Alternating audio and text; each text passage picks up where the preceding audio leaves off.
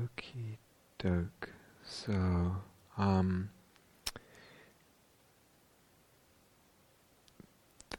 think we'll have some questions today, if there are any. If not, I've got some that people have left in notes, and also just a few little things that I wanted to put out there. Are there any announcements? No, not really. Okay, so please, anybody.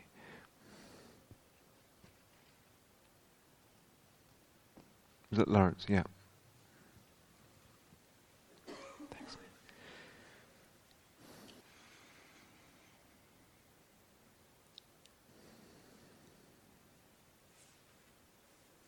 Okay, that's not really happening, so I'll just go for it. Go ahead. I was gonna say. Yeah.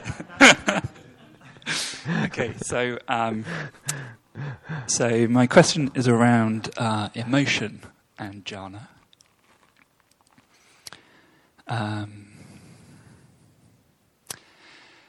So emotion's going to come up in practice and in a retreat, and the first day's instruction to put down the difficult and to tune into the joy and the beauty and the appreciation. There's a certain point where it feels like they're not mutually exclusive. So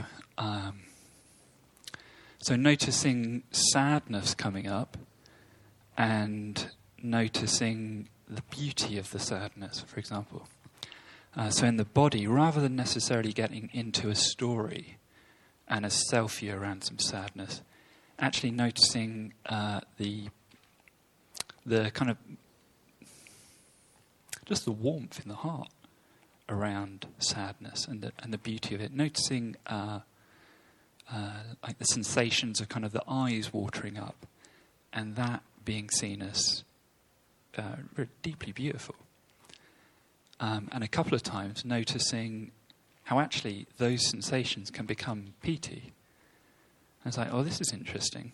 This could actually become a springboard into jhana from the sense of appreciation of the emotional spectrum. And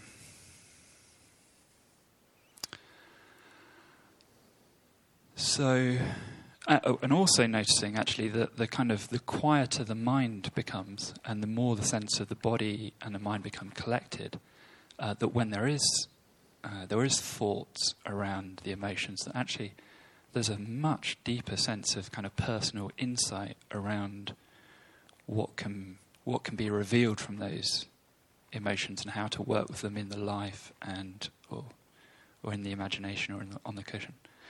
So I want to ask you with relation to this, and similar things with anger, kind of having flavors of less ill will and papancha, and becoming more a sense of power, personal power, and conflict resolution. But that sense in the body of actually this could be really quite a skillful place to be in.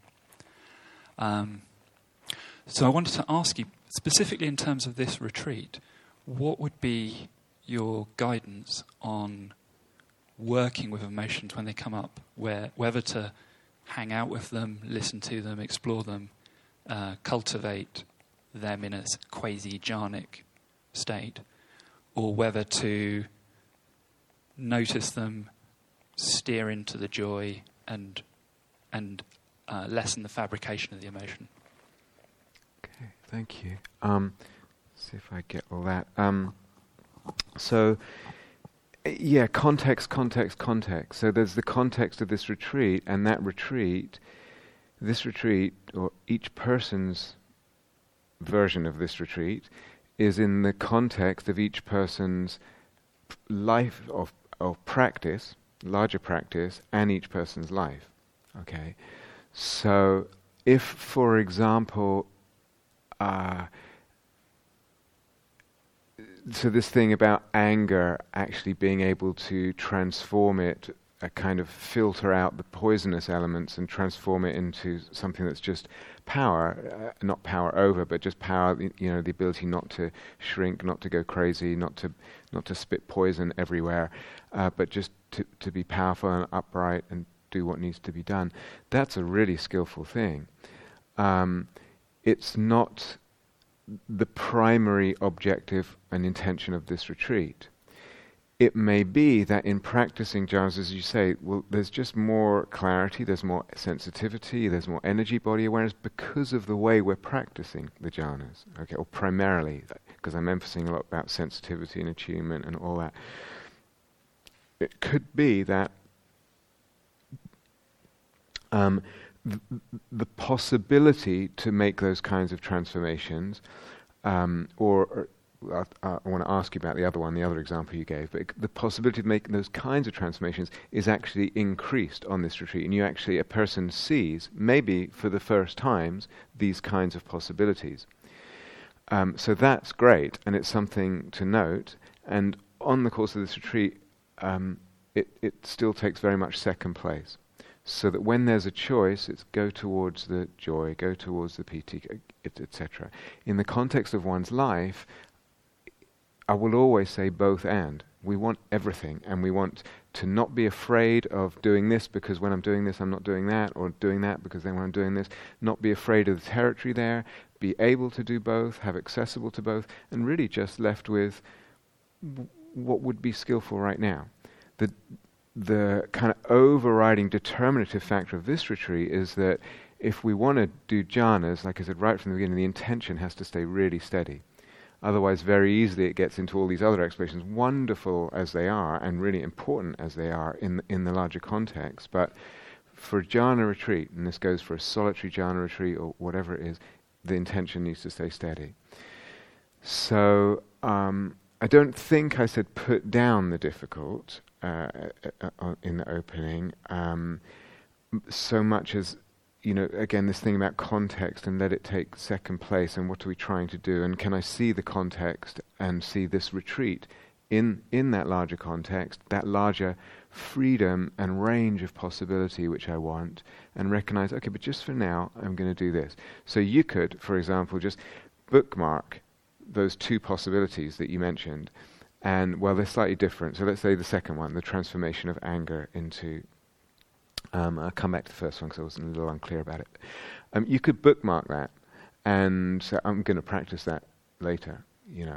That would be the absolutely strict way of doing it. But of course, you can have a little wiggle room at the sides of things. It's just if that gets too much, the whole kind of current of intention starts to fray. We really have to take care of the intention to cohere it. But you really. It sounds like it would be a really good idea for you to explore that thing with anger and transform it. Most, it's a really, really good thing to be able to do. Most people are just kind of victims of their own anger when it comes up, don't have the skill to transform it in that kind of way. So to be able to do that is great. It might be that it feels a little bit easier when you're not actually even on retreat, you're kind of half on retreat. So that's encouraging. Remember, you and I talked about the grey area being important, not off retreat, not on retreat, but this kind of, the grey area, to be able to kind of be clear, what am I doing in practice, to pick up things in practice, to notice things. So this is really encouraging. It's not saying I need to be on retreat fully to notice these kinds of things and be able to transform. It's telling you something about the grey area of being, is there really so much duality between being on retreat and not retreat? What I really meant by grey area is get to see it all as grey, really. Even on retreat, I'm not really on retreat. I'm just living in a kind of sort of hotel in Devon where there's nothing much to do but meditate. It's actually can be really a much more skillful way of thinking about it. Because retreat, and then it's all like, oh my God, retreat, okay, get to work, and it all becomes so tight. Or retreat is where I behave really, really well, and then out there I get into really bad habit. This is really, really, really important. So when you and I had that conversation about the grey area, I really meant just see everything as grey. Everything's just a different shade of grey, or a different shade of purple, whatever you like, So that's really important. But yeah, primarily it will be bookmark it for later. Yeah, the fact that you're noticing it, the fact that it feels possible, that's great. It may be just as noticeable, just as possible outside of retreat, and I hope it is, or just fractionally less. But that fractionally less is not. You just need to. Okay, it's if you want to learn that, you can learn it, and it's really priceless. This transformation of anger that way. Yeah. Also, the larger view about purple. In terms of the first thing, the first example you gave, you used the word sadness, and I'm just wondering whether it was more just that, sometimes the heart is just in a state of being touched, and tears come, and strictly speaking, it's not sadness. I'm not sad that X or Y happened, or that I've lost A or B or whatever. So this is actually quite important, a distinction to make. So there's, as we develop as human beings, but certainly as we develop as meditators, we should be moving more and more into that territory where the heart is very easily touched, and tears are not strangers, but not tears where we just kind of sinking and collapsing, and we just end up being a puddle with no power or no clarity or anything. So that kind of heart opening or capacity to be touched is a really, really important, I think, element or strand of the path, by all kinds of things. Beauty, nature, companionship, all kinds of things. Sometimes the touching feels with a smile and joy, and sometimes the touching feels with tears, but it doesn't actually equate to sadness. So just from what you said, I wonder what distinction you would make now between those two. Yeah, looking back on it, actually, I was maybe a little quick to use the word sadness. Actually, the example that I'm thinking of is quite a few days ago. It was more actually a beauty that was so touching it brought sadness. It brought sadness, or it brought tears? Sorry, exactly. Did it twice now. Yeah, it brought tears. Okay. Yeah, and looking at it now, I was exploring some of that kind of secondary intention of being with the emotion rather than the primary intention of the jhana practice. Yeah. There was a kind of a capacity, a sense of a capacity to be with it a lot more in times where tears would really come. Practicing here and sensing beauty. Yeah. Here was a sense of, I wonder, what's the capacity, what's the stamina for perceiving beauty? Can I play with that a little, to the point of, where do the tears come if I extend that range? I guess it was just things to note, and also to then notice what's going on in the body, and can that be perceived as pleasurable? Oh, look, piti. Yeah.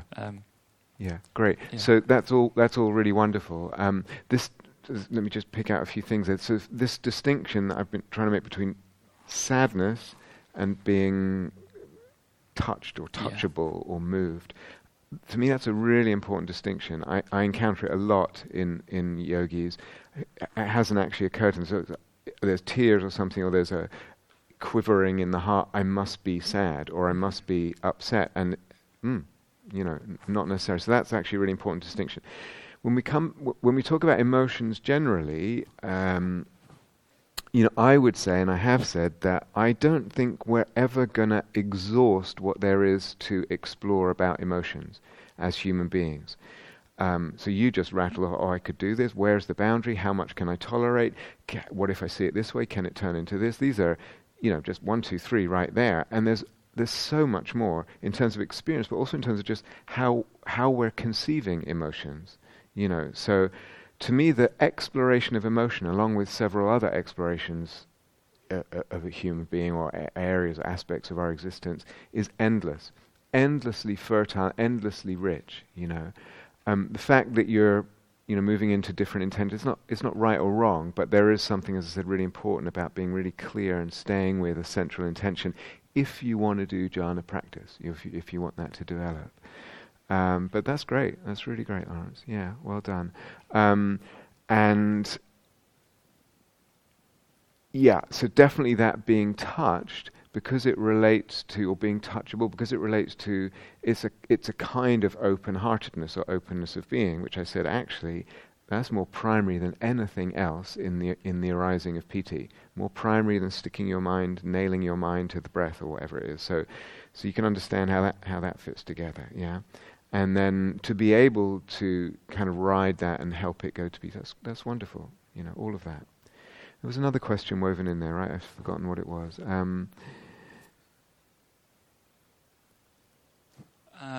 Yeah, I think it was around whether or not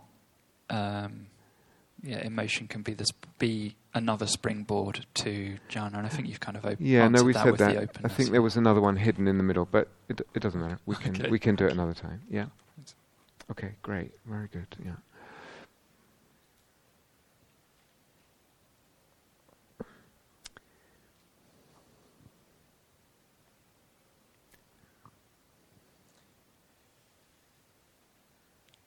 So, my question is around the word radical, which you use a lot. You've been using more over the years, and you've used it in other contexts, in relationship to ethics, insight, and you've also used it now in relationship to jhana practice. And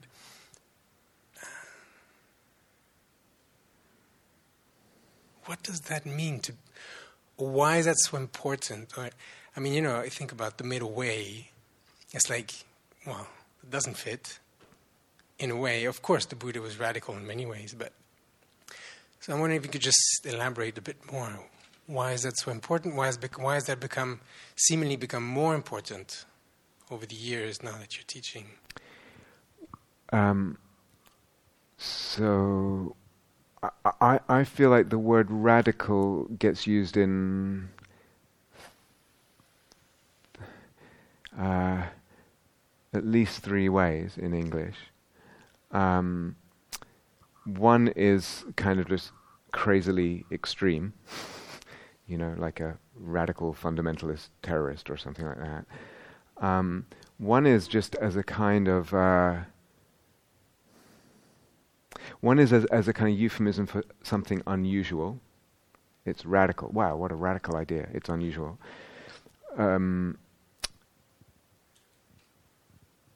But the third, and there are others, but the third way is the way I usually mean it more. And radical, the word in English comes from radix in Latin, which means root. So to go to the root of something. So to me, if you say radical emptiness, for example, as an example I might use, would be an understanding of emptiness that goes to the root of absolutely everything. In other words, you can't even go beyond it. So if my understanding of emptiness or it just pertains to selves, for example, the self is empty, what there really is aggregates, for example, then to me that's not a radical, or one could have a more radical teaching because the aggregates themselves might be empty. You understand? And then the time in which the aggregates exist is also empty, etc., etc. So I tend to use it that way. When I used it the other way, I think I was talking about radical practicing exchanging self and other radically. I think maybe there I again really meant to kind of it was a mixture in terms of what I meant. So radically as sort of something like more extremely than you might think of, So we can do a lot of practices a little bit sort of just dipping our toes in a little bit, or a little bit half-heartedly.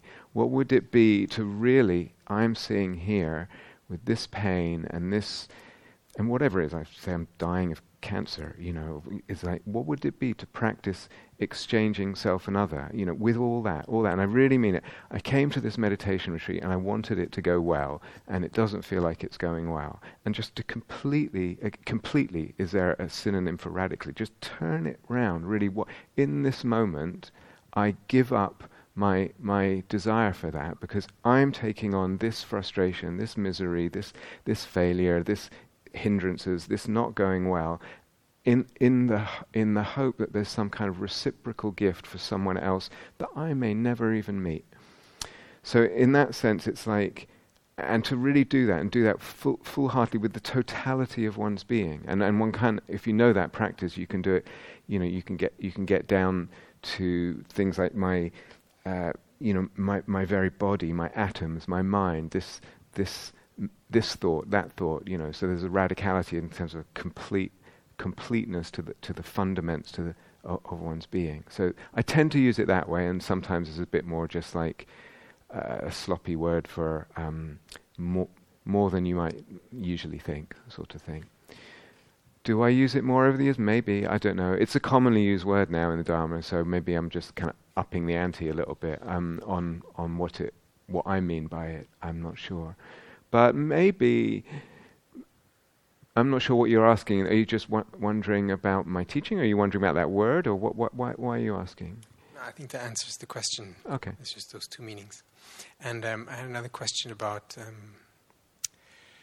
So you've spoken about like the levels of mastery, which would indicate, or at least subsume that the next jhana is sort of on its way, if not there already. On the other end, I'm wondering, what would be some of the conditions or factors or indicators whereby, we'd be spending too much time in a particular jhana. Yeah. Maybe one might have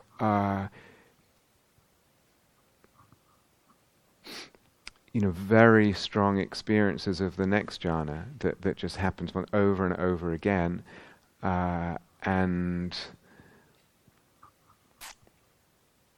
that might indicate, it's not just, for example, in the second jhana, it's not just happiness once in a while and a little bit, it just keeps going into the second jhana. It's a very clear, very vivid experience where you can kind of tick a lot of boxes. And maybe if I've already, as you say, I've already got a lot of the elements of mastery of the first jhana, and I can already sit in there a lot, for hours and etc., then am I learning anything new at that point about the first jhana? Or is it? So that's another question. Am I learning anything new here? Of course, I may not be learning anything new because I'm not paying attention enough and I'm not playing enough. But I may not be learning anything new because I've actually know that territory. So that would be another criterion. Is that okay? Yeah. Okay. Good.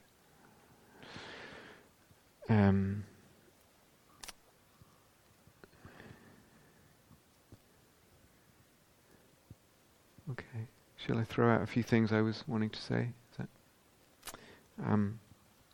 Some of them are quite little. I made a couple of mistakes in, I think, yesterday's talk. The first is really not that significant, but just in case someone gets wondering and gives them the wrong sense. So, in that simile about the desert, the wanderer through the desert, right?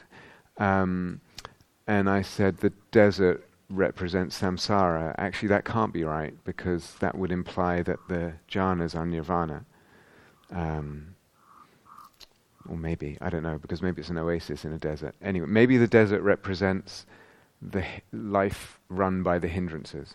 I don't know. Maybe it represents samsara, and the oasis is not the end of the desert, it's just a little, and you've still got to go further. Maybe. So either one, but doesn't really matter. Second mistake, slightly more significant, or I don't know if it was a mistake or it just wasn't clear enough.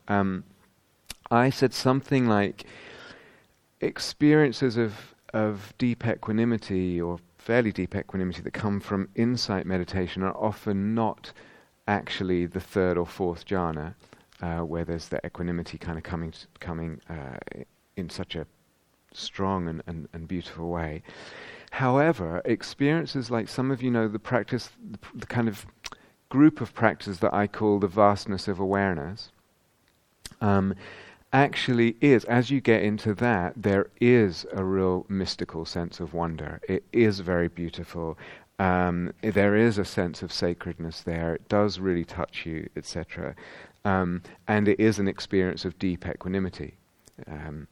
However, that kind of those kinds of opening, what I call the practice of vastness of awareness, has a range of depths to it. So it's something that one can open up just a little bit and may not yet have that kind of almost divinity to it and sacredness to it and sense of almost the ultimate.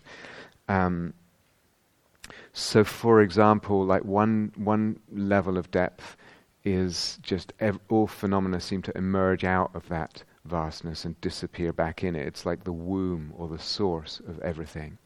And that very seeing, really, it's a bit like when we talked about the nada sound, how can you use it in an insight way. It's just a backdrop. Everything comes out of that, fades back into it. That level of seeing is very, very fruitful for the equanimity, etc. And it begins to have a kind of mystical flavor to the whole thing and divine flavor to the whole thing. As you practice more with the vastness of awareness and it goes even deeper, there's a sense where everything has one substance, and that substance is awareness. Everything is awareness. So these are now we're really moving into a mystical sense of things, and that will have a lot of beauty. So when I said people have just done insight, or just open to equanimity through insight practice, I didn't really mean that, because if by insight practice you just mean I'm just watching, just being mindful and kind of letting go with that general encouragement to just watch and let go, that won't take you to these deep ends of vastness of awareness. You actually have to kind of direct it, do something more deliberate, and actually change the practice slightly so that it goes there. So someone just reported they got a bit confused by that, so maybe I hope that helps. In other words, we make the vastness of awareness a practice in itself that's slightly different than regular insight practice. We'd have to change a few things in order for it to really go to these really lovely deeper levels. And then two or three people are struggling with, or have been struggling with kind of working backwards, not being able to get the first jhana, not even being able to get piti or sustain piti, but being able to, for instance, get the happiness or something deeper. And so I want to throw this out in case that's common to anyone or common at any point later for anyone. So a few different things you can try if that's the case. Let's say you can get the happiness, and you're getting more and more fine with that. You're learning the happiness, but piti just won't happen. If we think about the jhana factors and everything we've said so far, we should be able to kind of almost surmise these things ourselves. So piti is, for instance, coarser as an... Piti and sukha are both energy body experiences. So I said at first we think of sukha, the happiness, as a mental experience. But that's just at first, once person has had the piti and they want to make the distinction between piti and sukha. Eventually one sees actually they're both just frequencies of vibration of the energy body. And yes, they have mental components too. But really one could see them as just, the sukha is just a more refined energy body vibration than the piti.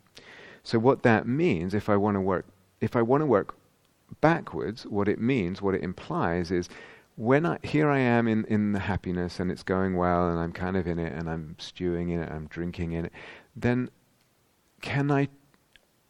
listening to the mix of frequencies in the energy body, in the happiness, can I notice the coarser ones, not the more subtle ones, but the coarser ones, and actually tune to them and find the enjoyment to them, because what I attune to is what gets amplified, right? We said that much earlier. You understand? So that might be a way of working backwards.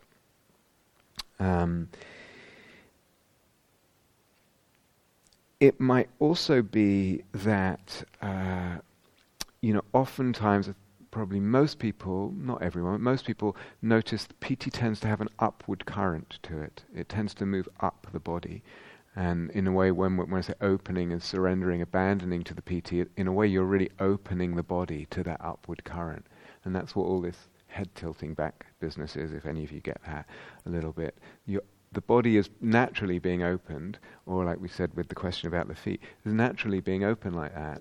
And it's opening to what for most people, primarily feels like it's got an upward current in it. It can be really strong, can be really, really subtle. It can feel like the PT is actually pretty stable, but within that stability, it's got slight waves of upward waves. Here's a side point I've just remembered that might be important to say, and I'll come back to what I'm saying and enumerate it so we won't get lost.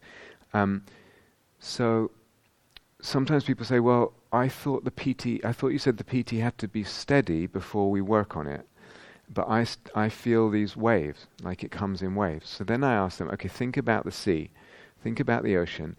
If you think about a wave in the ocean, if you think about a wave near the shore, near the sand or whatever it is there, that wave, or that portion of sand, let's say, has times when it has water over it, a wave breaks over it. And it has times when the water recedes, right? And before the next wave comes, and it's bare sand or rock or whatever it is, right? If you go to a wave 100 meters out and the sea is deeper there, then I still see, there's a wave. Okay, it doesn't break necessarily out there, but there's a wave, right? There's that undulating motion of the water. But out far to sea there, you're never going to get, unless there's a tsunami or something, you're never going to get bare sand to see or bare rock. You're never going to see the bottom.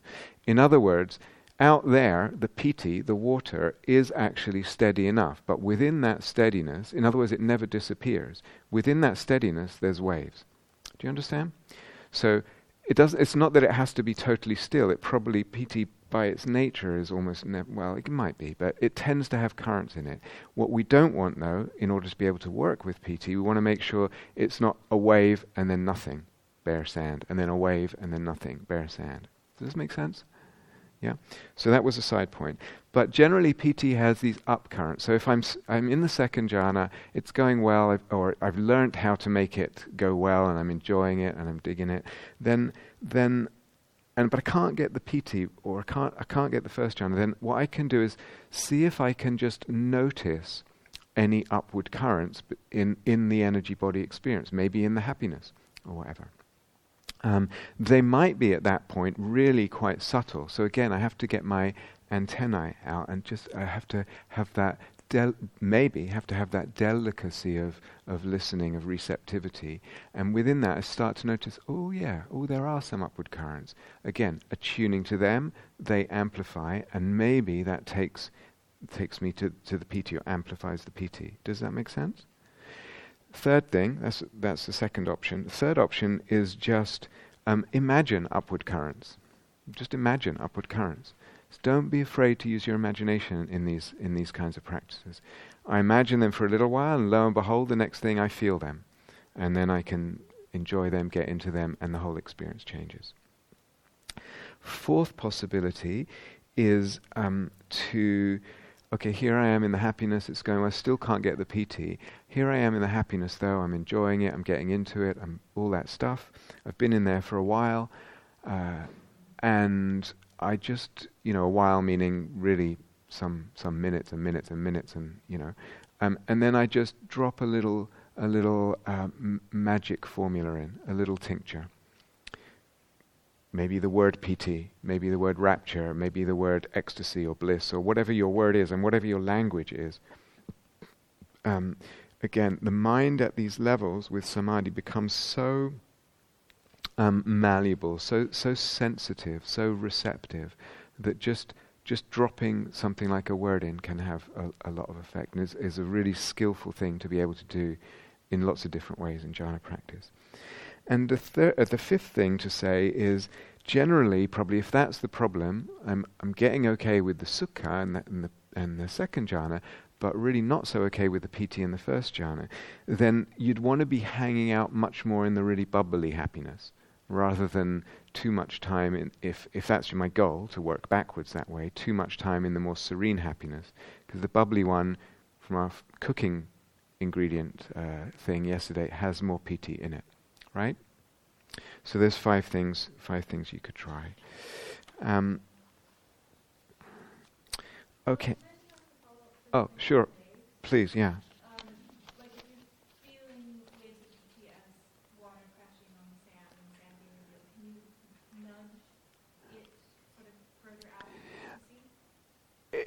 if your experience is you're feeling the PT with these breaks that there's sand there, can you nudge it out further?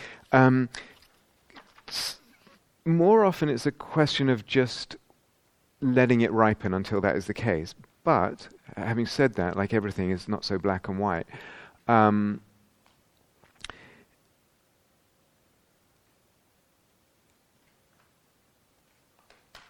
There's a kind of intermediate possibility, which is that's naturally where it wants to go. Okay, it naturally wants. Oftentimes, at first, the first experiences of PT someone has is more like the waves near the shore, where you get these kind of just comes and then it goes, comes and it. I'm not even sure how it's coming or what the hell it is or anything. In time, it wants to go there. We can do things, let's put it in the negative, we can do things to slow that down, that whole maturing process, and we can do things to just kind of ease its passage, put it that way. And the best thing to ease its passage is just to make sure when these waves come, I'm somehow neither snatching at them, as the Buddha says, I don't snatch at them, but I'm really making sure I'm open to them. So again, we come back to this, if a wave comes, it's like just, maybe it has a little after echo, and then I really want to open to that, So if I'm not fully opening to them, that might be one of the things that actually is just slowing down this maturation process for your jhana boat to be out there. So that's one thing. And then another possibility as well, again, without too much pressure, is...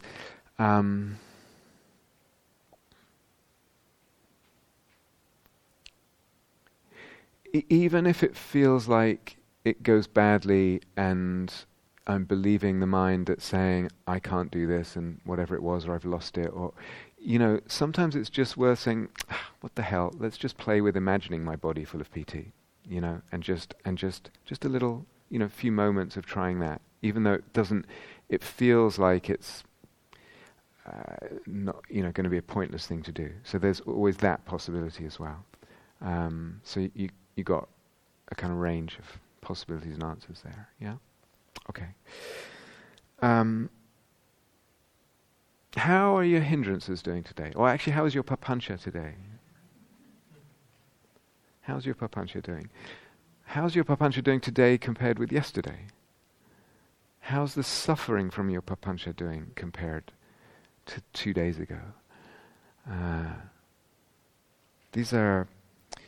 it's going to be up and down. So wherever you are at the moment, it's going to move. It's going to move. And we're so interested in that movement over time from this high amplitude up and down business, where we're really believing something and everything's grumpy and we hate Gaia House and all that stuff, with applying the antidotes, but even more importantly, with the wisdom.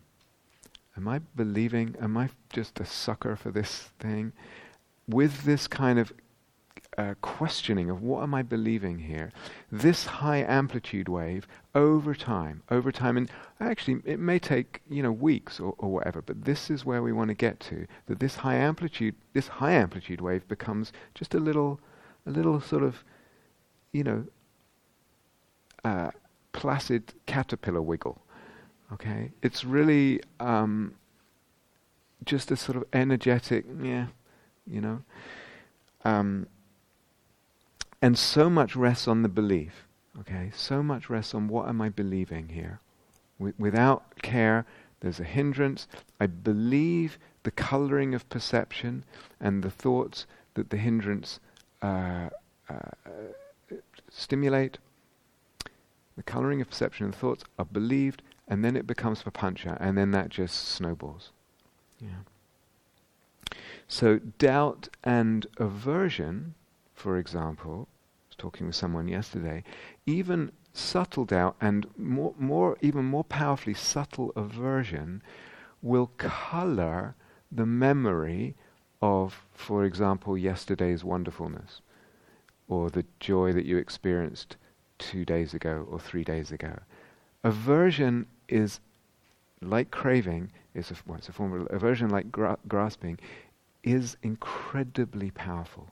It cannot be there without shaping, fabricating, and colouring whatever phenomenon is in consciousness at the same time. Whatever phenomenon, that's a memory, a sight, a sound, smell, taste, touch, blah, blah, blah, blah, blah, the sense of self, whatever, little bit, any degree of aversion is going to colour that. So yesterday it was just whenever it was, 3 days ago it was wonderful, and now there's a little bit of aversion in the mind, and I look back and it wasn't that good, or whatever it is. This is what I mean by developing some insight and wisdom in relation to the hindrances and papancha and what the Buddha calls the defilements, the kilesas, greed, hatred, delusion. Greed, aversion, I think is a much better word. And the same thing with the rest of the hindrances, subtle doubt, etc. I remember being on, having, I can't remember what stage it was, probably, sounds like it was getting into the first jhana and really doing that over and over, and at some point doubt comes, and it wasn't even a really strong doubt, and I was sitting cross-legged a lot, and I thought, I'm probably just sitting on a nerve, I was sitting with my heel in my perineum, it's probably it can't be PT, it's just I don't know, I'm pressing on my perineal, is there a perineal nerve? It's probably a group of nerves. Whatever. And then the mind starts just these little things, but aversion is a killer. It's a killer. It kills joy, and connecting again to the what we were talking about yesterday with dependent arising and the teaching about karma. Little bit of aversion. What kind of world do I live in? What does my self feel like? What does my practice feel like? What's my view of things? What's my sense of where I am? Who I am. So, for me, the second hindrance, I can't remember, I should look it up maybe later, but so they're usually in the order sense, desire, ill will, sloth and torpor, restlessness, doubt. The second one, for me, ill will means I wish someone harm. Okay, so to me that's a really extreme form of the hindrance. The killer at this point for you, I hope, the killer will be aversion in a much more subtle way. It's not even towards anyone. It might get towards yourself, but it's aversion. Aversion will be the killer. And aversion can be to any phenomenon whatsoever. Any phenomenon. Any sight, sound, smell, taste, touch, thought, memory. Any phenomenon of experience. A situation, sensations, a state itself. We have aversion to a state. So this ends up being really like, oh, watch that seed, because it's extremely powerful, and it will either, that seed, like I said, will sprout and grow, and it will be a whole damn forest if I'm not careful, or even in very subtle seed form, it already is sending out its toxins, colouring the perception. And even if there's not a lot of thinking, we start believing what we're seeing, smelling, tasting, touching, if there's not a lot, we start believing what we're sensing, coloured through the lens of aversion. So there's something, again, so much of the gift of this practice is in relationship to hindrances and getting wise in relationship to hindrances. But this is a long-term lesson. It's a long-term.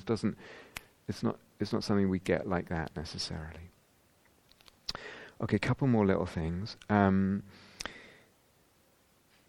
don't know if everyone needs this, but do we need to very briefly review sati? Not to get hung up on the wrong things. Okay, is Lawrence wanting to say something? Oh, okay. So sati, first S, suffused. I do want it to move towards suffusion. The whole body saturated and suffused, pervaded and permeated, steeped and drenched, and the whole body involved. Once I've got that, I tick it, and I don't have to bother about it again. Okay? It's done. For that sitting, it's done. Okay? So there is a goal there, and I try and move towards that goal. Occasionally, depending on where you are in your evolution of practice, it won't spread everywhere. I've tried all my little tricks. It won't spread don't worry about it. Eventually it will spread. But there is a goal, and then I'm done with that job. Whereas, for example, the A and the two middle S's, us, are... Actually, you spell it differently in the US. But anyway, ass, it's a little kind of donkey. Where was I? These are infinite. I will never come to a point where I have there's no more possibility. There will never be a moment in any meditation I ever do in my life where I cannot improve whatever degree of absorption I've had, where I cannot, where the object cannot sustain either longer in time, the PT or the Sukha, longer in time, or with less nano, micro, pico interruptions. And the same goes with the mind, that the mind can't sustain either longer in time or with less kind of nano, minno, micro, pico interruptions. So they're infinite. Now what does that mean about how I relate to them if they're infinite? It does something to the goal-oriented mind and the judgmental and the measuring mind. Wherever I am, the direction is that way. And if I feel like, wow, I'm so far gone that way, I've never gone this far before, this is amazing, great, that's wonderful, and the direction is still that way. And if it's not going so well, the direction is still that way. There's nothing to judge here. These things will vary from time to time. I'm gradually working at my skill, but because they're infinite, it releases me from any kind of success-failure notion. Do you understand? This is really, really important. Don't get hung up on the wrong things. So this is why I give the sassy part. What do I do now? But also what's important and what is not so important. What do I need to complete, like the suffusion, and what do I just need to... It just tells me what direction to go in. When we come to the I, the intensity of, let's say, the PT or whatever it is, it doesn't matter. As long as it's strong enough, and it's meaning it's pleasant, it's obviously pleasant, it doesn't matter. I'm not trying to make it more intense, it will get more intense or less intense. It's irrelevant. That completely lets me off the hook of having to worry about it. And however much I'm enjoying the E, I can enjoy more. So in a way that's infinite, in a way. But part of the art of enjoying is going to be not to pressure myself to do that. But it's a direction. Yeah. So these are important in terms of our kind of, I don't know, micro psychological well-being, which if we're not careful can actually, unfortunately, like a, poisonous fungus, blossom into our macro psychological well-being, because we've got hung up on the wrong things and we just keep judging ourselves for what's actually, not the right thing to judge ourselves by. Does that make sense? So, a little bit related. This business where it keeps a marinate and mastery, marination and mastery, and how for me those are really kind of important orientations and aspirations for the way we're practicing and the way I would like to kind of communicate all this. But mastery includes, trying to sustain it longer. To sit longer, let's say with the PT, so I can sit, an hour or more, etc., whatever it is, with whichever jhana. Marinating with the elements of sassi and playing with that. And all this business, marinating and mastery also includes sometimes, it's not going so well today. Okay, now I'm going to kind of emphasize in this sitting, or for the next 20 minutes, I'm just going to emphasize my steadiness of focus. In a way, partly what I've been a little bit trying to de-emphasize, but there are times when it's like, okay, that's what I'm going to do. Maybe I can do that with the PT, which is quite a refined object, and I feel like I need to understand, I'm learning to pay attention to a more refined object. It's actually hard. Most people would not be able to do that. So I need to train myself to be able to stay with a more refined object. And that's the micro view, the kind of subtle view that I have of what I'm doing and what my emphasis is in the next 20 minutes sometimes. And other times it's like, I'm working on the 8th jhana generally, but actually I'm just right now what I need to do is go back to my base practice and work on my focus and steadiness there. All that's normal and available for someone who's just got the view of mastery as what I'm doing. It doesn't mean that in other words, it's wide, and there's a range, and we're responsive to shifting the emphasis at different times. It includes quite a lot. Does that make sense? Yeah. So flexibility, responsibility, responsivity, and inclusiveness. And in relation to mastery, someone wrote a question, which I have here. So let me read the question and then maybe say also a couple of things. We say that the arising of jhana depends on causes and conditions. We also say that mastery of a jhana includes being able to enter it at will, which could perhaps be understood as implying a certain independence of at least some causes and conditions. So there's an apparent contradiction there. Could you please elaborate on how to relate to the two statements and how to skillfully relate to the notion of entering at will? Yeah, very good. This is exactly one of those things when I said I will contradict myself, but it also, more importantly than that, it's an instance of things where, again, we want a range of views and we don't want to get locked into this view or that view. Okay, I would say for anyone at all, I mean, I can say, give them the right medical drugs, and their ability to enter a jhana at will be severely compromised, I would say. If you've had enough, general anesthetics and stuff, just so anyone is going to have some limit on their enter at will. It's never going to be 100% of the time. Never. You can have illness, be low energy, you could be tired, you could be, a million different things. Digestion, upset, a lot of different things that will at times mean that even someone who's, a master, etc., will not on those occasions be able to enter at will.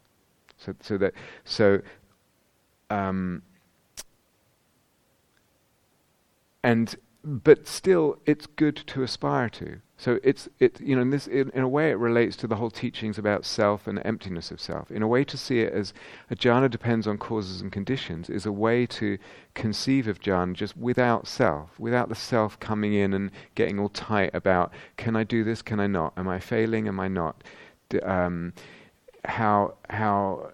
What badge do I get? Have I achieved, etc.? It's just causes and conditions. I think, and yet there is the development from the point of view of the emptiness of self. Seeing in terms of causes and conditions is seeing in terms of not in terms of self. Yeah. But we can also, and we need to in life and in the Dharma, see in terms of self. I do this. I choose this ethically. I make this choice. I cultivate this. I cultivate metta, etc. I choose to cultivate metta. All that, it's normal and healthy and skillful kind of view or conception of what's happening. Mastery won't, in other words, setting it up as a goal actually gives us a direction. If I never mentioned it, then people might be just sliding around all over the place and not getting as much fruit out of the whole practice because they're not trying for. It wouldn't occur to them to try for certain things that just go under this umbrella of mastery. Do you understand? It wouldn't occur to you to try this or that. But if you say, there's this thing called mastery, and see if you can do it, and it depends on intention. So you could say intention is one of the causes and conditions. Is intention ever, going back to what I said earlier, is intention ever a completely sufficient cause and condition? It's necessary but not sufficient. Intention by itself, give me enough drugs, give me enough this or that, starve me, whatever, too tired, etc. Intention itself is not sufficient. You understand? But I need to mention it because it actually is a very powerful ingredient of the causes and conditions, but it's never sufficient. But the larger point here has to do with teachings about emptiness. And I want the range of views. I want to be able to drop. Here's a situation. Here's something I have to do. Here's something that happened to me. Here's something that I did wrong. Here's something that I succeeded at. Here's something I'm doing great. Here's something that people are praising me for. Here's something that people are blaming me for. At times, I want to have available to me a way of viewing all that deconstructs the self out of it. I see in terms of causes and conditions. And that can be extremely liberating and healing, and take the pressure off the self and measuring the self and blaming the self at times. But if I get stuck there and I say, well, that must be the right way to view things because that's Buddhist, right? Not self, no self, there is no self, and all that, emptiness. I think one's stuck in a partial and incomplete view of emptiness. The radical emptiness of self means actually that any view of self, even the view of there is no self, is eradicated, ripped up from its root. And what that means is all views become available to us, including the view of self. So someone who's really understood the emptiness of things and the emptiness of self can move easily between views that kind of look in a way not in terms of self, and views that look in a way in terms of self. Sorry, I'm a bit tired today. Is this making sense? Yeah? This is really, really, really important. Really important. To my way of understanding, if one hasn't seen it, one hasn't really gone deep enough. It also just won't make sense in one's life. Here, this collection of aggregates wants to marry that collection of aggregates. This collection of aggregates would like to have sex with that collection of aggregates. It's like, it's not certain things. This collection of aggregates would like to compose this piece of music in praise for the collection of aggregates that is the universe, or whatever. It doesn't. If we just look that way, there's going to be enormous areas and dimensions of our being, of our lives, of our souls, of our existence that are not supported, and that's going to be a real problem. It'll be a real problem for ourselves, it'll be a real problem for our relationships, it'll be a real problem for the society and the planet. And so sometimes you get this shadow side of Buddhism that always wants to deconstruct things and see things that way, when actually I do need to be not just comfortably able to comfortably move into a self view, but able to move into a self view that's actually beautiful and soulful and enriching and gives meaning and all of that. And I want both of those. So these two contradictory teachings, mastery and at will and dependent on causes and conditions, yes, contradictory, complementary, but we want them both, and they're helpful at different times. And in a way they're not completely contradictory. I suppose the truest one is dependent on causes and conditions, of which intention is one, but never completely a sufficient one, just by itself. Does that make sense? Is that okay?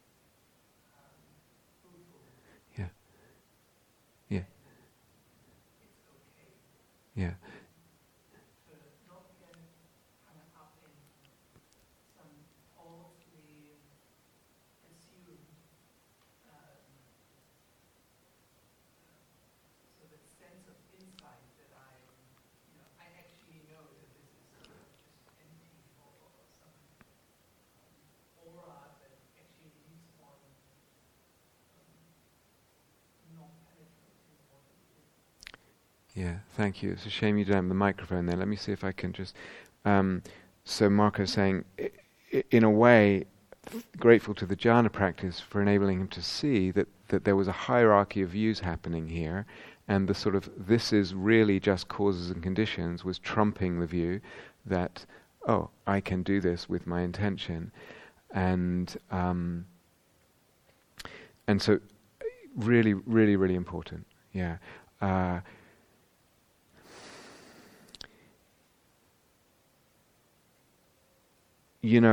if we come back to, if we come back, if all these different views are available, the question is, why do I choose this one over that one at any time? Right? If actually they're all legitimate, and I'm given permission, as you say, and I hereby give you permission, it's like, how am I going to choose between these different views?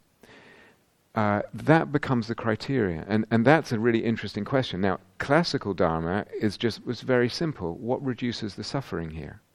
Yeah. So we can get attached, like I said, we can get attached to a view of it's really just causes and conditions and things like that, and there is no self, and there's a kind of attachment there. But if it comes in too soon, too quickly, and too pervasively, it kind of prevents a lot of other really good stuff opening in our life, and the other views that might, in certain situations, deliver much more relevant fruit. Yeah. If someone, and like I said, if someone is practicing the jhanas and they're starting to get grandiose, look what I can do. As I pointed out when we talked about that, it's very rare. If they're real jhanas and they're going in and out enough, it's very rare, I think. What's much more rare is the opposite view. I'm failing at something, and da-da-da. And then this view of it's just something that's coming out of causes and conditions. When the causes and conditions are not there, it's not there, So that view, again, it's helpful for the relieving of that suffering of the contraction of a certain self-view, which is judging myself or thing. You understand? So I'm using it for that purpose. But there might be times where someone's adopting the other view. I can do this, and actually it feels like that's actually releasing some suffering or counterbalancing some history of suffering, that I can't do something, or it could be anything. But in classical Dharma, the framework is, there's all these views. Which one do I pick up now to look through, to perceive this situation, in order to reduce whatever suffering is there, in order to heal whatever suffering is there? That's the criterion for adopting this view or that view. Yeah? So that's really important. We can add to that and enrich it and make it more complex, but I'm not going to do that now. But this thing about mastery is also quite interesting, because it may well be that, and this is something to check, I think, in the larger scheme of things, each person to check, do I have somewhere, maybe consciously, maybe really semi-consciously, a kind of philosophy or a kind of psychology, or a mixture of the two, that, for example, doesn't like the idea of mastery, or doesn't like the idea even of the self's autonomy, as if I'm just, I much prefer the view of things just happening, and this thing opened up, so I kind of flowed with that, and then conditions were such that this thing opened up and I flowed with that. And it can be a lot of beauty in that, a lot of really lovely flow, and a lot of even creativity and all kinds of things. But behind it, and usually kind of semi-consciously, is a little bit of an entrenchment in a view that doesn't allow a notion of the autonomous self deciding and acting and choosing X or Y, and perhaps even gaining mastery. Of course, one can be locked in the other view as well, but this is something, again, in spiritual circles, quite interesting to check out. And again, my opinion is, why can't we have both? Why can't we have both and have the whole range and explore what it might be that we don't like that view so much? What's preventing us from seeing the beauty in the view of the self's autonomy and the self's power to choose and the self's decision to do something and work at something and get something? Or vice versa, but it's much more rare in spiritual circles. So explore that, what's holding us back, what we don't like about it, and actually liberate it, so both become available to us. Why not?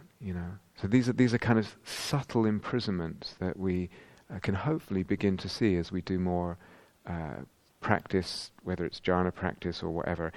Jhana practice, as I mentioned a couple of times, it's kind of ramps up our ability to see all kinds of really subtle locked places or defilements. So people generally would have no idea that such a practice would do such a thing. You tend to think, well, insight practice where I'm just opening, or mindfulness where I'm just opening and kind of being with whatever comes up and giving everything kind of equal interest, that's where I'm going to notice these things. But actually, there's a lot of hidden things that one can not notice unless you actually try working in certain ways, for instance with a goal, with the idea of, let's say, mastery or this or that, and that starts illuminating things, hidden corners, shining lights into hidden corners that we wouldn't otherwise have even realized were there.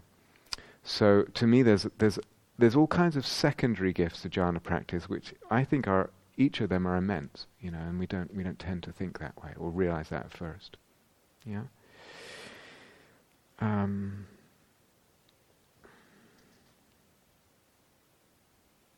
there any other questions? Yes, is that Sabre at the back? Oh yeah, please with the mic, thank you. Can I just, before you start, say one more thing about that? So a very common experience as you do more jhana practice, it will be that you almost feel like the mind has a momentum to go, let's say, to the third jhana. I was intending to go to the first jhana, and it just goes to the third jhana. As you do more and more, that kind of thing becomes very common. I could just sit here and wait, and the mind will just go somewhere. We've done a lot of jhana practice, or there's that propensity, or it could be any jhana. It just wants to go, or I've aimed it there, and it goes over there, or whatever. This gets more and more common, so that a lot of people actually end up practicing. That's how they practice. If they've done a lot of dedicated jhana practice, they just sit down and they see where it goes. And there's not much intention at all. It's just, let's see where I slide on the ice today. And I used to say, it's as if the mind has a mind of its own. It's really got this kind of other intention. So when you've done a lot of jhana practice, that can be fine because they're all good places. But I would still balance it with, can I still retain some, even if it wants to go there, can I still, choose to go somewhere else at times? So there's really, again, there's this range. Sometimes it might be you need to let it go where it wants for a little bit, and then, the horse wants to go to the carrot shop for a little bit, and then you go to bingo, whatever. But I think this idea of keeping open the range of freedom, the range of possibilities, to me is something really, really important. So, okay, anyway, Sabra, please. It's just a question a little bit about what you just pointed to about freeze up locked places. Yeah. And really seeing that process over the last couple days, just some both psychological but also in the body, places of deep, old, subtle holding and tightness, kind of just beginning to move open, and there's so much beauty in that, and also it feels like it takes time, and I'm curious about how to relate to that, because I see how my mind can kind of keep going back to something I'm calling locked, and really it's opening, but just some. Yeah, thank you. This to me is a really important question. So let's say two kinds of locks, to oversimplify right now. There's a kind of mental lock, actually three kinds of locks. There's a locking in view, which is usually the hardest to even identify. Unless someone says something or you read something that kind of, whoa, hold on. We don't even realize what views we're locked in. So there's that kind of locking, and I've said a little bit about that. But generally over the years I've said a lot about that kind of thing. Then there's a locking in a kind of mental territory. So I was, for instance, saying, was it yesterday or sometime, just saying about the second jhana, for instance, hey, don't neglect the really bubbly happiness, especially if that's a little bit alien to your personality. It's like that's not kind of congruent with your usual shapes yourself takes. We can get locked into certain emotional bandwidths or territories. So person, has certain, whatever it is. But that would be one example. So those two, the locking in views and the mental territory locking, I would say, with the locking in views can there are times when one has to actually be really kind of not aggressive but vigorous and kind of alert, and actually really I'm really trying to question things and where I might be locked and open things up that way. So there's a real sense of I'm trying to do this. One will never come to the end of that, but it's a really the intention can be quite strong and the action can be quite strong. Like, well, I'm going to start reading stuff about this or whatever it is, in the middle territory, this or the second, what I call the second one. Sorry, I'm tired. I'm numbering in my head backwards. Did I call the view the first or the third? Okay, so I need to reorder my numbering in my head. The first, can be quite vigorous times. There'll be times when actually that's the most important thing in practice. It's actually the most important thing in one's life. Is this looking at the views I have of all kinds of things about what the Dharma is, about what awakening is, about all kinds of things. That one needs to actually be active and vigorous in one's questioning and exploration, and that might mean a wide exploration. But the intention and the action can be quite strong. In the second one, what I'm calling kind of a lock into mental territory. Let's say this example I gave. It's like, well, I'm very used to being quite peaceful and equanimous, but the real sort of bubbly happiness is kind of alien to me. Then I would say a middle version there is gentle unlocking, but the unlocking happens just by hanging out in that kind of happiness, for example. I don't need to, put too much pressure on the whole situation or too much pressure on that pattern, on that lock. Yeah, I just need to, if something is opening that kind of is expanding my heart range, effectively my soul range, then I want to linger there and let it do its work rather than just say, yep, tasted that one tick because I've experienced it once, and then go back to a kind of equanimity which is supposedly deeper, so it can kind of go under the mask of a deepening of practice. Yeah, does this make sense? But the third one, the locks in the body, this is in a way a little bit more delicate.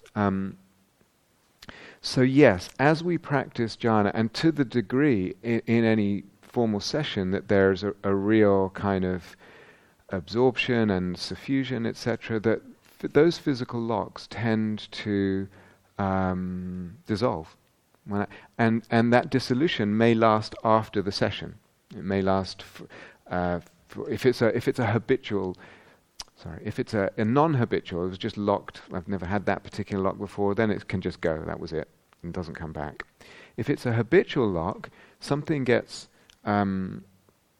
unlocked when there's the jhana or whatever, and that unlocking can last some degree of time afterwards. I would just be careful not to put a pressure on it, because it may well come back. There's a kind of body karmic knot there that is just a tendency to create that kind of lock. Okay,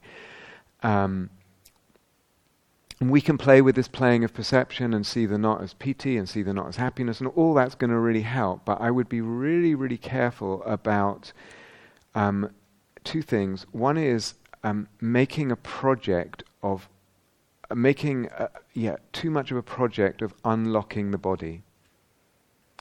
And a lot of people get into this. It's really a big deal. I've actually if I see that as a long-term project, that's not Dharma to me. I may unlock this or that, or this or that may unlock at different times, through different practices, through different playing with perception, through different states, and that's wonderful and that's great.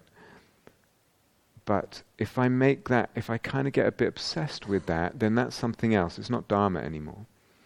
I've actually shrunken my view of what Dharma. I'm not saying this is what you're doing, Saber. I'm just giving a general teaching now. So, I've shrunken my view of what the Dharma could be, and into something much smaller, and gotten a bit obsessed about something, and using something as a kind of measuring stick for how I'm doing. So sometimes, with a lot of practice or a little practice, things that have been habitual may go forever. It's just gone. And sometimes they may go for a little while and come back. Sometimes they may go for a long while and come back. But I really have to have my view there quite right. The Dharma offers us much, much, much more than just that kind of unlocking of energy patterns. And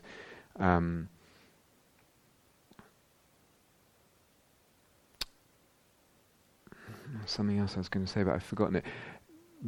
Another way of saying all that is just to be very, very light with when you're playing with that, and kind of hold it make sure it's held in a much larger context, and even the way you're playing with it, in playing with perception that way, or the state, to be really quite light about it.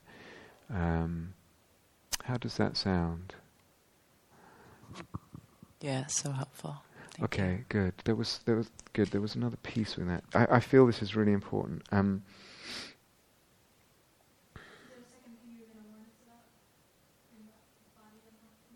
Yeah, it was something about how to view all that. Yeah.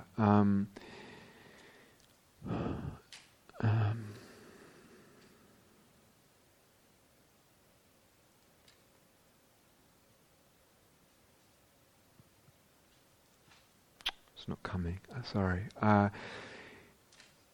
If we go back to this thing said about playing with perception, and you can, with enough, you get into this enough, and you can. That here's a lock, here's a contraction, here's a pain, whatever it is, and pain in energetic terms is just a contraction of energy. And you can play with perception, see it as PT, and it unlocks, etc. But what's most significant about that is, even if it is, I look at it and it never comes back. And it's been kind of mildly bugging me for the last 10 years or 20 years. To me, what's more significant about that shift is the dependent arising of perception. And for that coin to drop, it may well come back. It doesn't take anything away from the insight if it comes back an hour later, 10 minutes later. In the long run of things, the fruit of seeing that through playing with perception, what I perceive as a lock actually is liberated, is unlocked. Understanding then the dependent arising of perception, and therefore the implication for emptiness, that is way more significant than I've got rid of a discomfort that has been kind of bugging me for 20 years.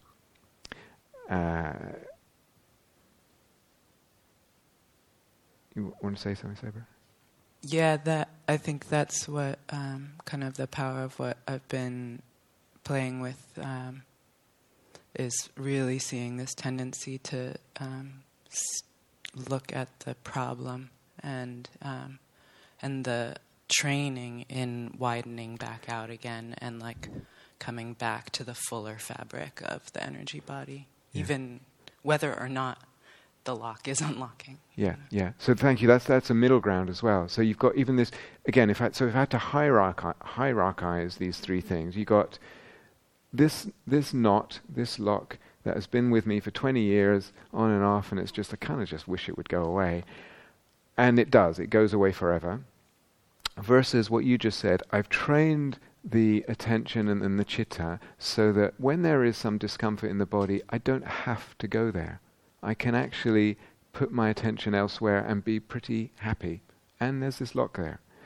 And then the third one, where one actually sees that the lock itself is empty, because when I look at it in a certain way, it dissolves. If I had to put that in hierarchy of order of importance, I would put the disappearing of this bugging thing, I would put that at the bottom. And then what you said, and then the emptiness one at the top. Yeah. So this training thank you for saying that, it's so important. Again, it's really understanding again what's the relative significance of different experiences that we have. But this has everything to do, and I'll maybe come back to this, like, why are we practicing? What are we practicing for? And how easily we can have I'll say this again. It's up to us why we practice. It's up to you. You can have any reason why you practice. It's not for me to tell you why to practice. That's for you to find out why do I want to practice. But the range of possibilities of what we're looking for when we practice is huge. And sometimes what kind of person very consciously just chooses something quite small in terms of the reason they're practicing. What also happens though is over time, the reasons for practice shrink somehow or other. That's quite interesting as well. Or we've just not been told what fruit there is on offer, and so we're kind of operating under a limited menu of potential. So all this is actually really, really key. Does it make sense? I'm going to stop trying to remember what the other thing I was going to say was.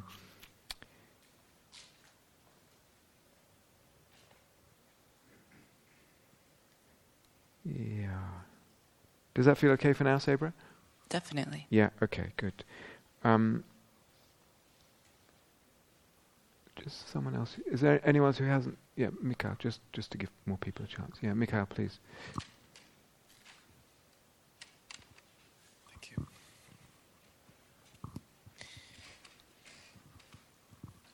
Yeah, I would like to ask about, in relation to this discussion, about the malleability of perception in regards to pain.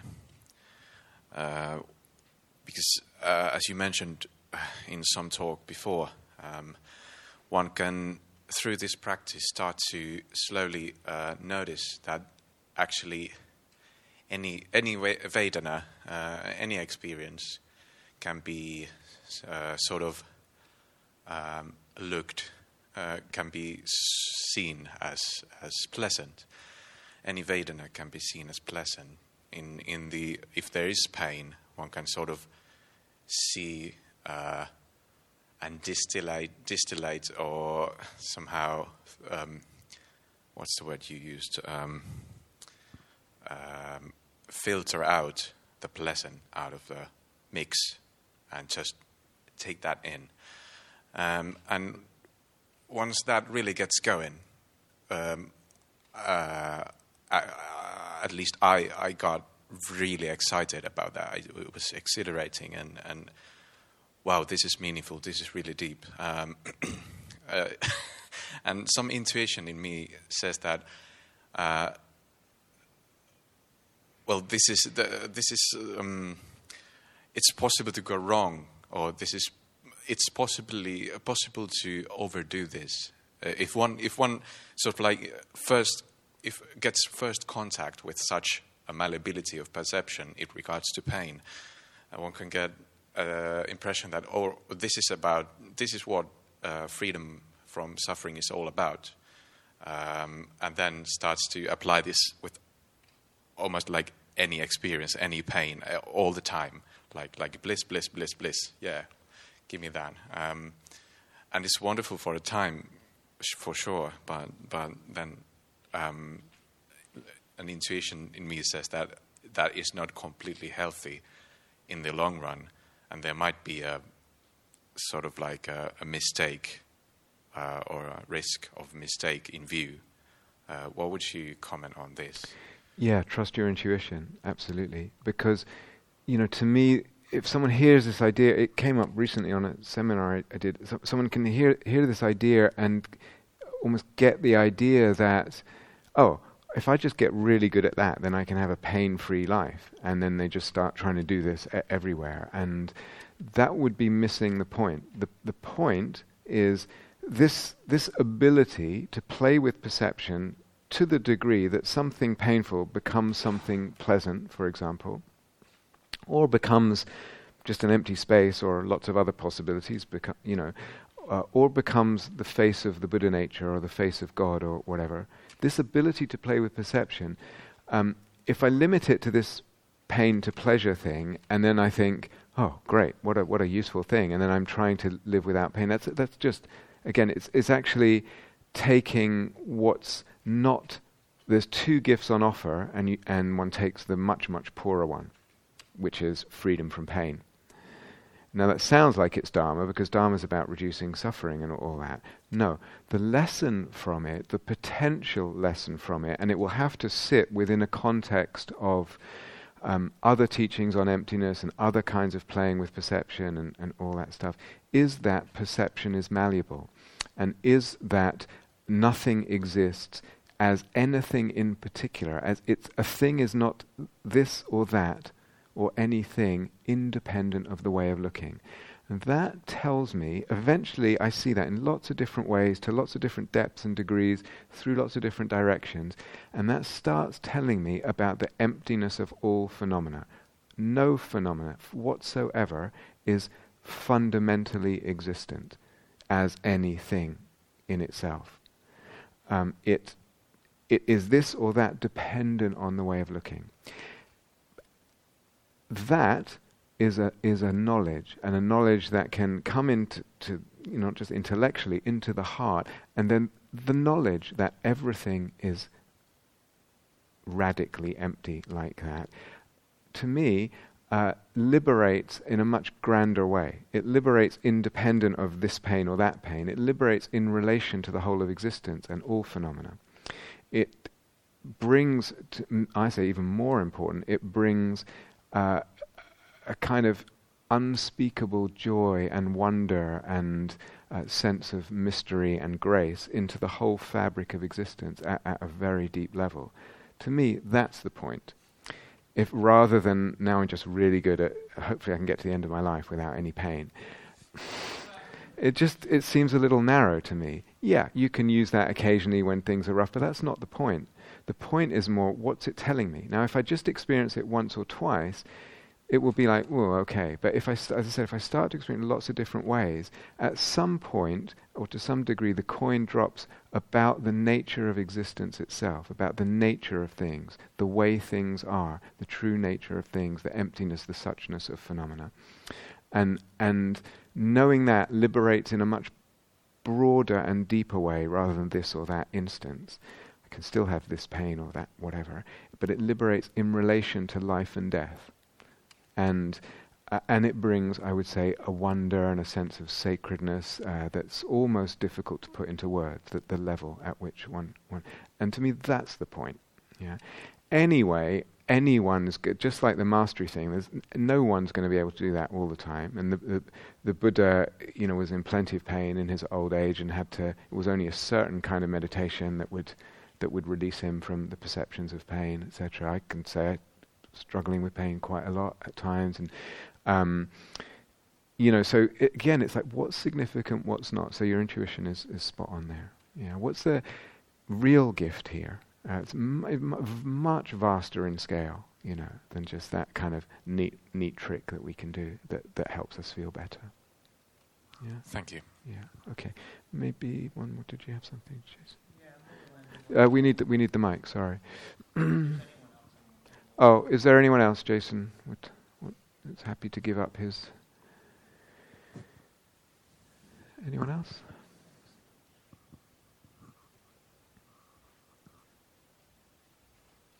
Okay. Yeah, please. So on the issue of locks in the body, I think for better and worse, I've been exposed to some teaching that has really emphasized that, maybe overemphasized that, and for periods of my practice, I have overemphasized that, unlocking things and opening somatic blocks. It's gotten much gentler, and it has been a concept that's been present here a lot, but only insofar as it prevents the flow of energy that would allow PT and jhana states. So I'm glad about that. The thing I was curious to ask you about was related to something I talked to Robert about earlier today, which was in the long-term big picture, do you see those as things that could suggest certain like life changes or lifestyle changes outside of practice in order to work with or relieve one of them? Do the locks suggest that it might be a good idea to do certain lifestyle changes? Yeah. Oh, some of them might, yeah. I used to have for many years a kind of cramping of the lower intestine, and it was just a very common uncomfortable sensation. It felt like something was locking there. Very, very regular visitor in my meditation practice for years and years and years. I learned a lot about that, about clinging and perception and letting go and everything, for which I'm really, really grateful. It became what was not terrible, but actually ongoing sort of difficulty was something that I learned a lot from. In hindsight, it was also I found that when I eventually found, because I had ulcerative colitis and Crohn's, when I found a certain kind of probiotic and started taking that eased a lot. So, yes. I think I was speaking more about what we talked about was kind of suppressed desire, or things that I might want that I'm not seeing through, or things that I might say that I'm not saying, okay. That kind of stuff. But something like that may or may not express itself as a lock in the body. In other words, what often happens is someone suppresses their desire or doesn't see a project through that they want, and there's no sense of anything being particularly locked in the body. What's actually happening in the body is they're not allowing energy to build up in the body. So and so they don't particularly experience a sort of great holding contraction thing. So I don't know about using that as an indicator of something psychological necessary. At a very subtle level, and we'll come back to this, we've already touched on it, at a very subtle level, the presence of a lock is the presence of the perception of a lock in any moment, or a contraction in the body, is an indicator at a very subtle level that there's aversion present in the mind. Subtle aversion. But that's more to do again with dependent arising and insight practices that can then, when I release that aversion, lo and behold, the sense of the lock unfolds, dissolves. So some of these more, let's say, I don't know what you call them, personality locks or stuff like that, they may or may not express themselves in long-term physical stuff. And sometimes with people, they do, very clearly. And it may or may not be related, but to these larger issues. And sometimes they don't really express at all, or in any noticeable way. And sometimes they express, but in a way that's not obvious to that person, even when they've practiced a lot with the energy body, but may be obvious to someone else who's kind of a bit more sensitive to that and used to it. The person doesn't realize they hold in a certain way, and that may be to do with so more psychological. They hold in relation to life, or in relationship with someone, or in relation to their self-expression. They're just holding back, and sometimes it's sensible to someone else, but they have no notion of it at all, because it's actually quite subtle, and there's no discomfort with it. Sometimes the thing about these more severe locks, there's discomfort, and discomfort is like waving a red flag, saying something's wrong here. So there can be the whole range there, really. I think what's more important here is that if you look at your life and you feel like, I am kind of squashing my libido, in the larger sense, libido, in a certain way, or I'm dampening my desire, or I'm not in some way inhibiting either my desire to accumulate and burn, or my desire to follow through, or whatever. That's extremely significant, I would say, massively significant. And again, all that can hide under a nice Buddhist facade of well-behaved, equanimous yogi who lets go a lot very well. Maybe you should be a teacher. It's so. This is a really, really important point, I would say, and to be. Take that up as an investigation, then you can see, okay, how much does that have to do? How much are these physical locks really trustworthy as indicators of the relationship where that is? But probably, if that's the kind of thing you're talking about, long-term projects and stuff, my guess is that this will the physical manifestations will only be partially helpful as indicators. There's a bigger thing going on, and your job will be to investigate that. Going back to what we said in terms of the views as well. What views are operating? So in terms of those 1, 2, 3 that I said earlier, what views am I locked into? Maybe a view about desire, maybe a view about self, maybe a view about, Buddhist practice. It could be all kinds of things, or nothing to do with Buddhism, but the views. Then there might be the other thing might be, the second one, it might be an emotional lock. Like this territory of actually sitting with a really strong desire, and everything I talked about the other day, and it will, if it's really strong, it will burn. And a lot of people say, I don't like burning. There's a danger that I won't get that. I'll be frustrated. I'll fail. People will think this, or I'll think this, or whatever it is. Or I just cannot tolerate that burn. I cannot tolerate that much desire. It's uncomfortable, or it can be uncomfortable sometimes. And so it might be I just have kind of shut the door on that emotional territory. And then some of that, again, the boundary between what's emotional, what's physical, what's emotional, what's energetic, there's not a clear boundary there. But again, it might be that a person I cannot tolerate that much energy in my being. So there's a lot of things here. I think it's immensely important. And what does it mean to be a liberated human being? What does it mean in relation to this? Am I really liberated if I can't actually feel any desire, or I can't follow through on desire? If my only option is to let go, is that really liberation? You're not saying that, but it's a larger question. So to me, it's really, really important. The investigation of all that, is probably, not something that's. It depends how long this has been around, but it's probably not something, that happens, I got it now, There may be long-term habits here of thinking, of view, of energetics, of emotional territory, all kinds of things, So it may take a while, it may involve all kinds of explorations from all different angles and levels and all that, but I think it's hugely important, yeah. So I don't know, does that Yeah, answer? totally, yeah, very normalizing too. And again, you could decide to see that as an investigation that's outside of Dharma, or you can expand your view of what Dharma is, and that becomes an investigation that's really at the core of Dharma. In a way, that's up to you. It doesn't really matter, but there's certainly ways of doing it both ways, in or out. Yeah. So I think it's very important. Thanks. Yeah. Okay. So I'm not sure whether to read these notes. Someone's written, it's anonymous, I don't know if that was intentional or not, but it says, "You don't even need the jhana to be happy. I realized this today and it totally blew my mind, just wanted to share that." Yeah, that's totally right.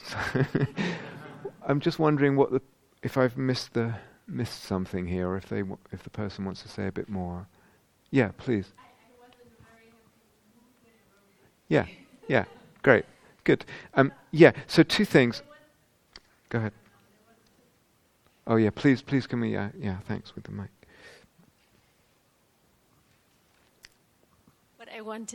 I was in a very happy mode when I wrote it, and there was a relief coming from it.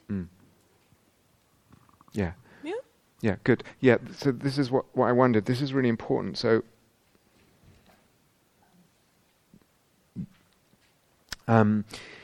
two things here. One is that as we practice the jhanas more, the jhana factors like piti and sukha, happiness, can come up outside of a formal session very, very strongly. And sometimes it's very obvious to see the connection with, for example, a sitting we've just had. We get up and we're in the lunch queue and we're just overflowing with happiness.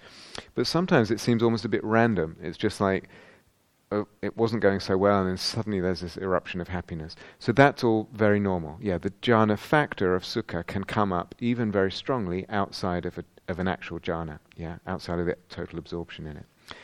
There is still an important difference between, absorbing into a jhana and everything really collected, and the happiness. But the happiness itself is also really a treasure. Yeah, to gather it more, we marinate in it and sit in it. But this is really great. Yeah. But then also, as you said, it was a relief because, sometimes, again, so much can happen. We say, okay, this is the goal, and there's these stages, and there's 8 of them, and, and then there's this idea of mastery, and it's so easy for the self-measuring and the critic and all that to come in, and then we get, it's all very tight, and then we realize, oh, actually, it doesn't need to be so black and white. Have I got it? Have I not? It can come up, anywhere, and that takes some pressure off, so that's great. And then thirdly, which isn't what you were saying, but yeah, it should be obvious. There's plenty of people who experience happiness in the world who've never heard the word jhana and never had jhana. So happiness is just what wasn't what you were saying, Hannah. But we should realize that too. That we're not saying here that no one who hasn't experienced jhana can ever experience happiness. No, but there is something about the degree of jhanic happiness that I think is that is sometimes there that is pretty extraordinary. Yeah, but that, as you've found, can come off the cushion. It's like, well, I've never been this sort of happy, So all that is great. Yeah. And on that note, I just read this. I don't know, again, depending on how your hindrances are doing and how your papancha is doing and all that right now. Should I read this? Leave it? I'll leave it. Huh? No. Did someone say no? Oh, okay. Can you sign something that you take responsibility for your? Okay.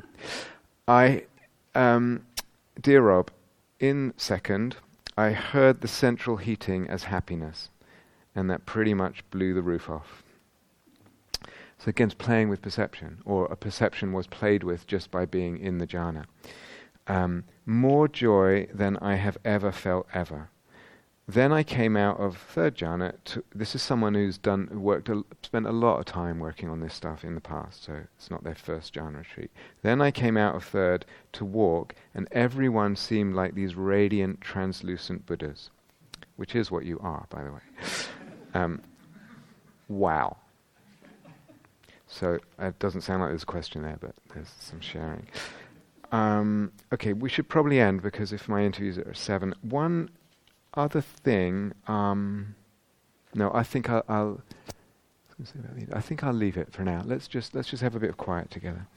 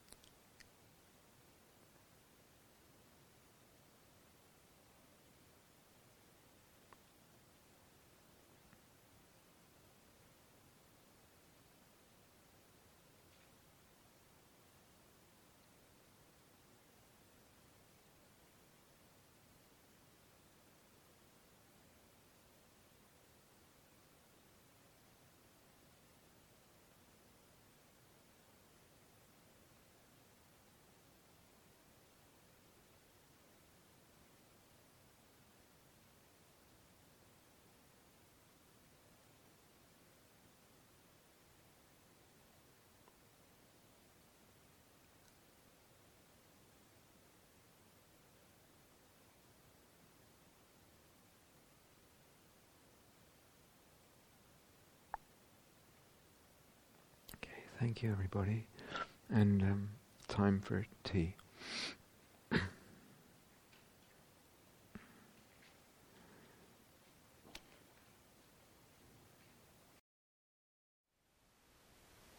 Thank you for listening. To learn how you can support the teachers and Dharma Seed, please visit dharmaseed.org/donate.